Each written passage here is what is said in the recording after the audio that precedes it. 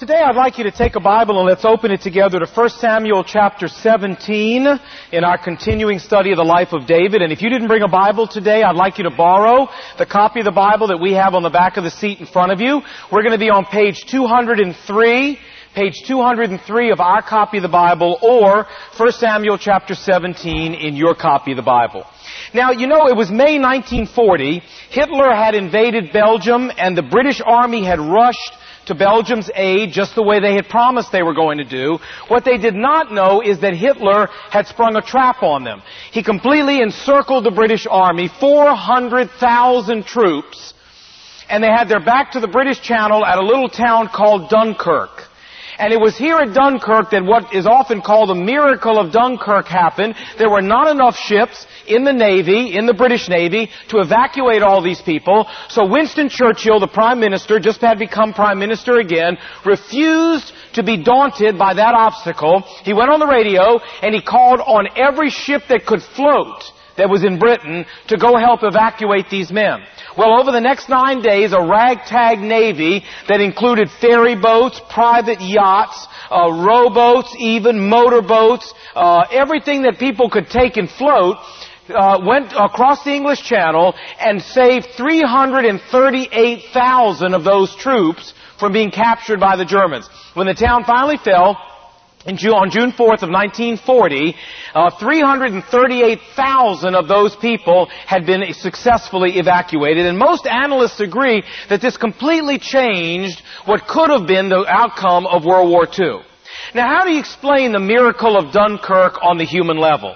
Well, I explain it by simply tracing it back to the worldview of one man, the worldview of Winston Churchill. Listen to his worldview. He said, and I quote, "Never give in. Never give in. Never, never, never, never. In nothing, great or small, large or petty, never give in, except to convictions of honor and good sense." And he went on to say, "I did not become Prime Minister in order to preside over the liquidation of the British Empire. And when President Roosevelt asks me what we need, I will tell him, give us the tools and we will finish the job in Europe." I love this guy. I love his worldview. Not enough Navy vessels? Fine. Then we'll do it with rowboats. Hitler and the German army? Fine. Give us the tools. We'll get it done. Here was a guy who had a worldview that says, hey, we know obstacles may be there, but the obstacles will not define our response. The obstacles will not define our actions. We will not be prisoners of the obstacles. Now, I do not know, to be honest with you, whether Winston Churchill had a personal relationship with Jesus Christ or not. But I do know this. I know that the worldview that this man had is the exact same worldview that God wants us as Christians to have. Not a worldview of denial that says, oh, there are no obstacles there. No, no, no. But a worldview of faith that says there may be obstacles, but hey, our God is bigger than those obstacles. And whereas Winston Churchill's worldview was founded on human grit, God wants our worldview as Christians to be founded on the immenseness and the vastness of the power of Almighty God. Now, we're going to look at a guy today, a young man named David, who is a living embodiment of this worldview. And my hope is that after we've studied the Bible together today, that I can motivate and challenge you to take a look at your worldview and see if it needs any change in order to bring it in line with David's worldview and with the worldview that God blesses and that God honors in life. So let's look together. We're here in 1 Samuel 18. Remember the story. Let's review. The Israelite army's on one hill. The Philistine army's on the other hill. And this big old 9-foot giant named Goliath would come out from the Philistine camp every morning and every evening and walk down into the valley and challenge any Israelite soldier to come out and go one-on-one with him. And it was winner take all. And for 40 straight days, there wasn't an Israelite who would go down in that valley and take him on. Suddenly David showed up, and David saw what was happening, and David went, well, I'll go down there and fight him. And that's where we pick up the story. Verse 38. So King Saul dressed David in his own tunic, and he put a coat of armor on him, and he put his bronze helmet on his head. And David fastened Saul's sword then around the tunic, and he tried walking around. But because he was not used to them, and he went to Saul and said, I can't go out there in these because I'm not used to them. So he took them off. Saul came to David and he said, David, look, before you go down there and fight that guy, we got to get you dressed, man. And so he went out and he brought in all his heavy armor and his coat of mail and everything, and he said, here, put this on. Now the problem was, David was a 32 slim, and Saul was a 52 long, you understand? And he put this big old helmet on him and the thing went clunk, came down over his eyes. He put his big old coat of mail on David and it was hanging all off of him. He looked like Dopey, you know, one of the 7 dwarfs walking around. He gave him his big old sword he could hardly even lift up. And David said, Saul, I can't go out there and fight Goliath in this, man. I can't even walk in this stuff. So he took all that stuff off, and then pick it up, verse 40. And instead, David went down, it says, and he chose 5 smooth stones out of the stream, and he put them in his pouch, and this is the weapon with which he approached the Philistine. So he goes out into the valley, verse 41, and the Philistine, with his shield bearer in front of him, kept coming closer to David. And he looked at David, and he saw that David was a runt. I mean, David was a shrimp. And he despised him, and he said to David, am I a dog that you come out here against me with sticks? Are you nuts? Are you out of your mind? What's wrong with you, boy? And he cursed David by his gods, and he said, you come here, and I'm gonna squash you, and I'm gonna take your flesh, and I'm gonna give it to the birds of the air and the beasts of the field. I'm gonna massacre you, man. Now, if you were a Las Vegas bookie, I wonder what odds you'd have given David right at this moment. 100 to 1? 1,000 to 1? 1,000,000 to 1? If you were a soldier standing there watching this, would you have put money on David right at this moment? But hey, friends, let me give you some good news. When you're dealing with the living God of the universe, human odds make no difference. I love what I saw on a bumper sticker the other day. It said, 1 plus God is a majority. And David is going to demonstrate that to you and me right now. Verse 45. And David said to the Philistine, you come against me with a sword and a spear and a javelin, but I come against you in the name of the Lord Almighty, the God of the armies of Israel, whom you have defied. How dare you? This day, you're not going to kill me. You're not going to do anything to me. The Lord is going to hand you over to me. And I'm going to strike you down. And I'm going to cut your head off. And I'm going to feed your carcass to the birds and the beasts of the field. And not just you, buddy, but I'm going to feed the carcasses of all your pals up there on the hill to the birds too.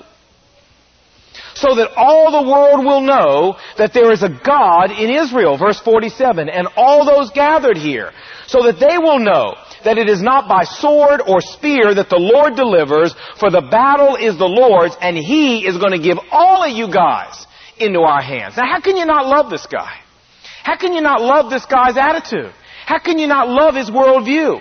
And he had the same worldview as Winston Churchill. Sure, he saw Goliath out there, but you see, David also saw God there. And he saw God as bigger than Goliath, as mightier than that 9-foot obstacle, and as a result, he wasn't the slightest bit intimidated by that obstacle. He said, look, there are not just 2 of us out here in the valley fighting Goliath. You're out here, I'm out here, and the living God is out here too, and it's the 2 of us against you. And you're going to lose, friend. Verse 48. And as the Philistine moved closer to attack him, David ran quickly towards the battle to meet him. Now, as I said last week, if I was out there against that giant and he started moving towards me, I think I would have taken a defensive posture. I think I'd have waited and let him come to me, don't you? But David was so confident, he ran to meet this guy, and he took a rock out of his bag, and he put it in his sling, and he slung it around and let it go, and he hit the Philistine right in the forehead, and the stone sank into his forehead, and he fell face down on the ground. Now, he's still not dead, so if we go on and read, David, verse 51, ran over, stood over him, he took the Philistine's own sword out of his scabbard, and he killed him, and then he cut his head off with Goliath's own sword. And when the Philistines saw that their hero was dead, man, they turned tail and they ran. And the Israelites chased them. What a great story. But he went up and killed the guy with his own sword, cut his head off, verse 54, and David took the Philistine's head and brought it to Jerusalem, and he put the Philistine's weapons in his own tent. Can you imagine what that must have been like down there if you were standing on that other hill and you were watching as a Philistine, and you were watching this guy beat Goliath, the champion? I imagine after it was over, David turned up and looked at the Philistine army and said, hey, you guys, I got 4 more rocks. You got any more midgets up there? Send them down here. I'll take care of them. Anybody else you want to send down here? And they ran. Now that's the end of the story, but of course it leaves us with the really important question. And what's our question? Now you're early. You were early. Let's do it again. What's the really important question? Very good. Thanks, guys. You know, there's so much in this chapter. I wish I had more time to work on it with you. But here's the one question that intrigues me every time I read this story. Here's the question. What was it that caused David to be willing to go down into that valley and fight this giant when for 40 days not one single professional Israelite soldier would do it? They were bigger than he was, stronger than he was, had better armor than he did, and they were militarily trained. So explain how for 40 days not one of them would walk in the valley and why David would. Well, I think the answer is very simple. The answer is where their focus was. Every single one of these soldiers had their focus right on Goliath. David had his focus on God. In fact, if you read the chapter, it's very interesting. For the first part of the chapter, God's name is never even mentioned. The first person to even mention the word God was David when he showed up. These people weren't focused on God. They were focused on Goliath, and they were paralyzed. And every time you and I focus on our obstacles, you know what the result's going to be? We're going to be paralyzed too, just like these guys were. Friends, the problem was not the size of Goliath was too big. The problem is the size of their God was too small. That was the problem. David shows up with a big God and walks right out there on the field and says, this is not an insurmountable obstacle out here. I don't care if he is 9 feet tall. This is just a great opportunity for God to display His power. So let's go out here and let Him do it.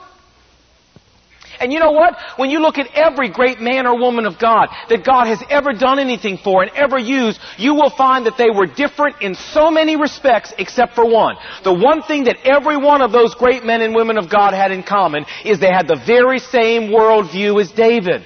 Sure, they had obstacles, but the obstacles is not where they focused. They focused on the power and the bigness and the vastness of Almighty God to overcome the obstacle, and that's why they went on to accomplish what they did for God.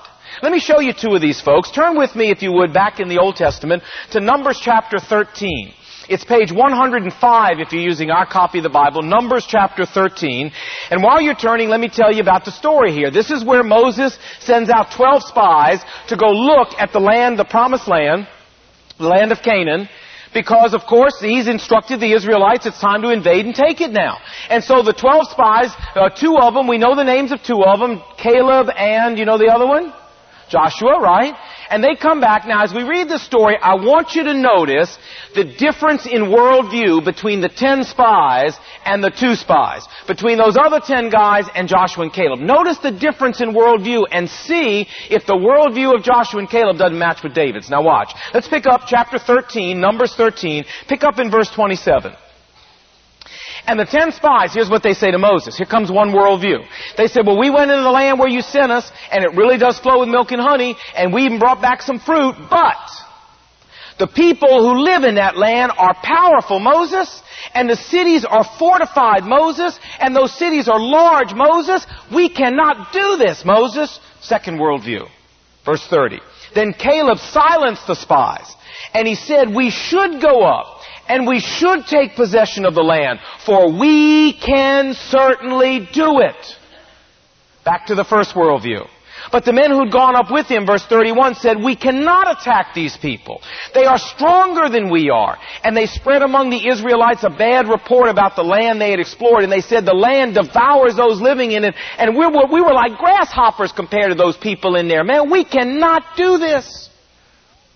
And that night, chapter 14, all the people of the community of Israel raised their voices, and they wept aloud, and they all turned against Moses and Aaron and began grumbling against them, and they said, oh, if only we had died in Egypt. Bad bricks were better than this. If we'd only stayed in Egypt, oh, we should have died. Let's go. And then it got mad, and they said, and we know what we're going to do. We're going to get rid of Moses, and we're going to get rid of Aaron, and we're going to choose a new leader, and we're going back to Egypt. Friends, listen. There will be members of the Back to Egypt Club everywhere you go in life. They will be everywhere you go, telling you you can't do this and you can't do that, and this will never happen, and that'll never happen, and it can't be done, and it'll never come to pass, and we ought to go back. Let's go. We're not going forward. We're going backwards. Let's go backwards. You will meet these people everywhere you go in life. Listen to me. People who are members of the Back to Egypt Club, God has never used a single member of that club to ever do anything for God. If you're a member of the Back to Egypt Club, you're never going to do anything for God. But look at Joshua and Caleb. Let's skip down to verse 7 of chapter 14. And Joshua and Caleb quieted everybody. And they said, look, the land we passed through, gang, and explored, it's a good land. If the Lord is pleased with us, He will lead us into the land. And He will give it to us. Don't you see the difference in focus? All those other people are focused on the size of the cities and the size of the people and the size of the armies. Joshua and Caleb said, no, we need to focus on God. And what God has told us we're going to do. Look what He says here. He says, verse 8, only do not rebel against the Lord. Do not be afraid of the people in the land, because we will swallow them up. Their protection is gone. The Lord has given us His promise. The Lord is with us. Do not be afraid of them. Now come on, let's go. Well, you know how the story ended. They didn't go. And as a result, every single person standing there over the age of 20, every single member of the Back to Egypt Club over the age of 20 died in the wilderness. The only two people standing there over the age of 20 that ever saw the promised land were who? Caleb and Joshua. God said, I'm going to bless you guys' lives, but I'm not letting any of these members of the Back to Egypt Club go in the land. And folks, the point I'm trying to make to you is this. That if you're a Christian, God wants to do some great things in your life. If you're a Christian, God has some great and mighty things He wants to do for you. But just like He did for David, just like He did for Caleb, just like He did for Joshua. But for this to happen, we have to have the same worldview as these people. We cannot be members of the Back to Egypt Club and expect God to do for us what He did for Caleb and Joshua and Esther and Mary and all these people. He's not going to do it. And it's when we're willing to live by faith. And it's when we're willing to view every obstacle in our lives through the lens of a big God. It's then that we will see God do incredible things for us. You say, but Lon, listen, man, I got to tell you, that's Bible stuff, man. I mean, stuff happens in the Bible that just doesn't happen anymore. God did things for people in the Bible that He just doesn't do anymore. I mean, you can't take Bible stuff and say it works today. That's Bible stuff. That's old stuff. It doesn't do it anymore. Really? You believe that? Well, no wonder you're not seeing God do more for you. God is the same God today as these people had. God hasn't changed. And God does great things today if you give Him a chance. You know, my oldest son, who's now a student at the Naval Academy, about 8 years ago when he was 13, he and I went out. We decided to do a little father-son deal, and we decided to go out to Colorado and go horseback riding for 2 or 3 days together. So we went out there. And our plane was coming in on a Monday night to Denver, and there was a Monday night football game that was scheduled in Denver. I thought, this is great, man. We'll go to the Monday night football game. This is great. So I called up the stadium, Mile High Stadium, and I said, hey, can I buy 2 tickets? They said, no, sorry, it's all sold out. I said, you mean to tell me you don't have 2 tickets? And they went, nope, Monday night football, you know, man, all sold out. So we landed and we got to rent a car, and I said to Jamie, I said, you know, why don't we just drive over to Mile High Stadium? I mean, gosh, you know, maybe it'll be like halftime where the guards leave the door and we can just kind of sneak in the door and go in the stadium or something. I mean, we'll try. So we got into the car, we drove over to Mile High Stadium, we parked the car, and Jamie said, you know, before we go up there, we ought to pray. And I said, yeah, that's a good idea, let's do that. So he bowed his head and he said, can I pray? And I said, well, sure. So he bowed his head and he said, and I bowed my head, he said, now God, he said, I know you're real. And he said, I've always wanted to go to a Monday night football game. He said, and I know you're big enough, God, that you can get us into this football game. And about then my eyes opened and I started going, do you hear this? You better do something, because you hear what's happening here? You got a 13-year-old kid laying it all on the line right here, right now. You better get us in this game. And he's going, and God, I'm just going to trust you to do this. I'm looking for you to really get us in. Amen. And I'm like, yeah, amen, amen, right. So we walk up there, and this guard is standing right at this gate. Now, there wasn't one person anywhere outside the stadium. It's not like Redskins Park down in Washington where they have vendors and everything. There was not one person in sight in this whole place. And there was this guard standing up there, and I walked up to him, and I said, you know, can we kind of, I mean, it's halftime. Can we kind of go in? And he said, no, you can't. And I said, well, you know, back in Washington, where we're from, at the Redskins games, at halftime, the guards kind of leave, and they let people wander in. And he said, sir, this is not Washington, and you can't go in. So I said, well, is there somebody like you at every gate, you know, all the way around this stadium? And he said, there's somebody just like me, sir, and you can't go in. And I'm like, what are you doing? God, why couldn't he have to go to the restroom or something right now? So we're just standing there, the two of us outside the stadium, not one person in sight, about 8 o'clock on a Monday night, and suddenly out of the stadium walks these three people. It was a lady about 50 years old, her daughter maybe who was about 25 or 30, and the little grandchild who was about 3, and you could tell had gone south. I mean, they were headed home. This kid had gone south. And I thought, hot dog, thank you God, I got a great idea. So I went up to her and I said, ma'am, I said, we're from Virginia.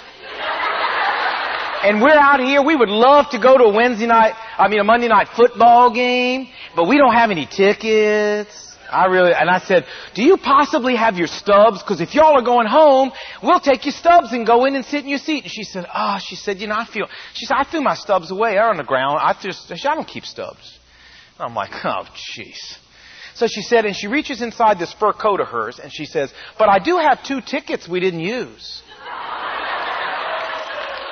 2 $45 tickets. And she said, what will you give me for these? Now, folks, I may be saved, but I'm still Jewish. You understand what I'm saying? And I said to her, well, ma'am, to be honest with you, we were kind of hoping on getting in free.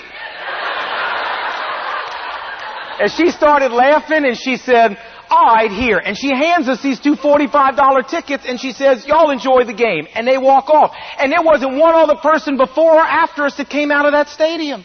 And man, I tell you, one of the greatest joys of my life was strutting up to that guard and handing him those 2 tickets. He watched this whole thing happen, and he even said to me, he said, that's the most unbelievable thing I've ever seen in my whole life. Friends, don't tell me God doesn't live today. Don't tell me that we don't have the same God that David and Joshua and Caleb had. We have the same God. Jesus Christ is the same yesterday, today, and forever. And we have the same God with the same power who has the same passion to display that power as David had. The problem is, as Christians, we limit God. It says in Psalm 78 that the Israelites there in Numbers 13, they limited the Holy One of Israel because their God was too small. They were too focused on the obstacles. And so many times I run into Christians, and our biggest problem is we're always telling God what He can't do. We're always saying, well, that can't happen, and this can't happen, the other thing can't happen. And we're joining up with the Back to Egypt Club. Friends, don't tell God what He can do. Don't tell God can do anything He wants to do. And you and I, if we want to see God do great things, we've got to be like David and Caleb and Joshua and Esther and Mary and others and give God the chance. Now, if you're here and you've never trusted Christ as your personal Savior, may I say to you that the biggest obstacle in your life right now, the biggest Goliath there is in your life, is that your personal sin has disconnected you, has separated you from the living God. And because of that, you don't have eternal life.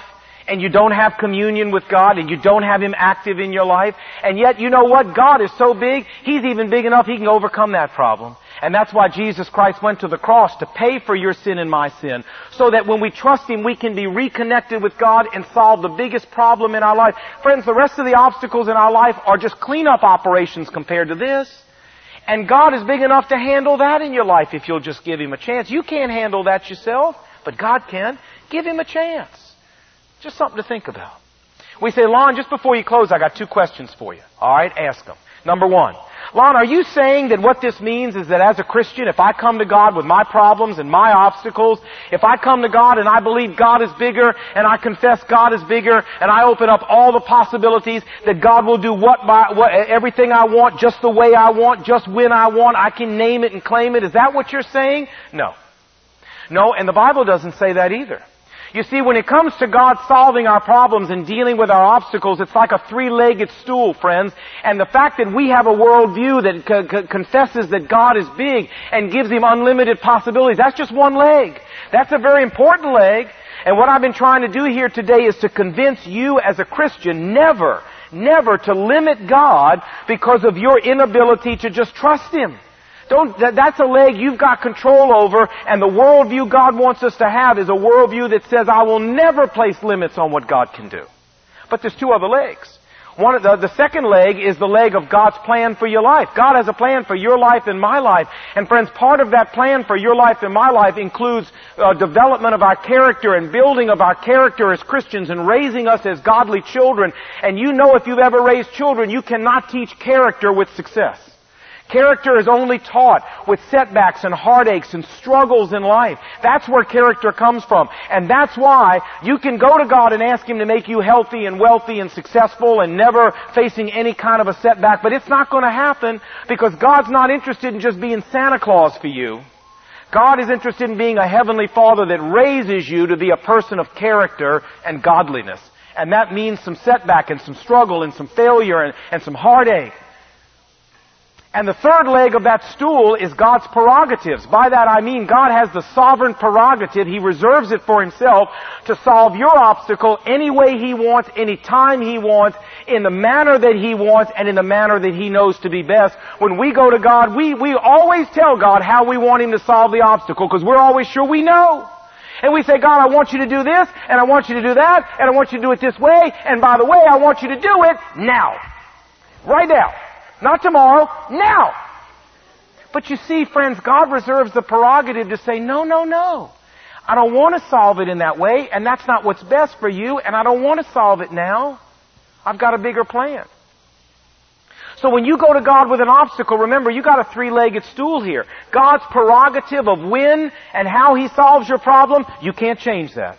God's will of His plan for your life, what He's still trying to do in your life, and why He sometimes sends heartache your way. You can't change that. The only leg of the stool that you and I have any control over at all is the first leg, and that is our worldview, our faith. We can control that. And what I'm trying to do is to get you to the place where I've tried to get to say, God, I will accept whatever limits you may put on how you solve my problems. Whatever limits you may put because of your plan for my life, I'll accept those. And whatever plan you may put because of your prerogative of how you want to do it, I'll accept that. But God, may I never limit your ability to solve my problems because I'm a member of the Back to Egypt Club. That is one thing that I can control, and I will never, ever, if I can help it, God, limit what you can do. I'll do my one leg, and I'll accept your two legs, but I'm never going to let my one leg be the thing that limits what God can do in my life. You understand?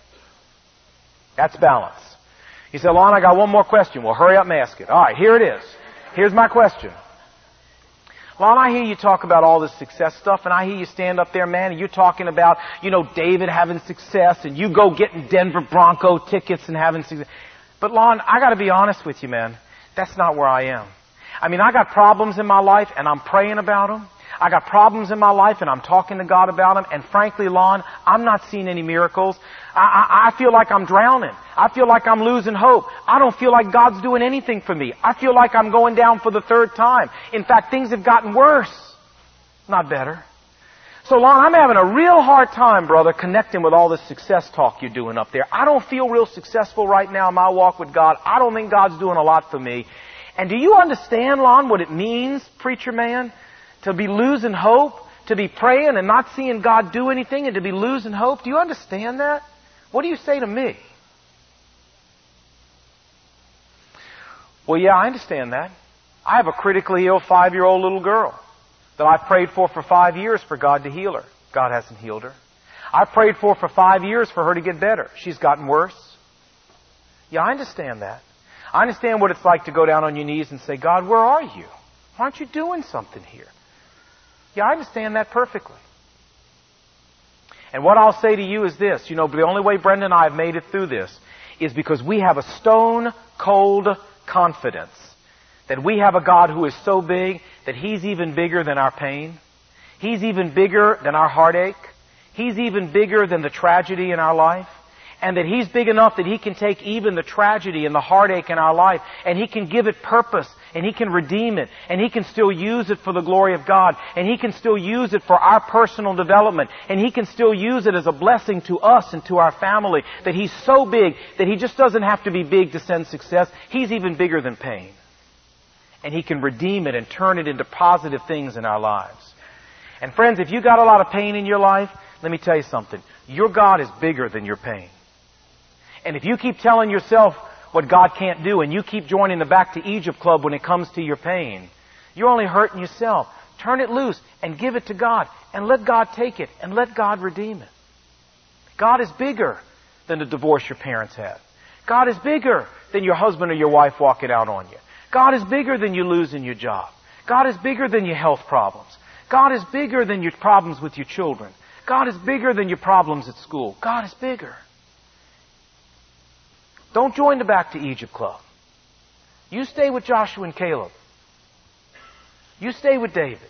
You give God free rein, and I promise you, my friend, God will take even the tragedies in your life and He'll turn them into a blessing. And if you don't believe it, just pick up the book and read about how He did it for lots of other people. You say, well, Lon, where am I going to get this big God?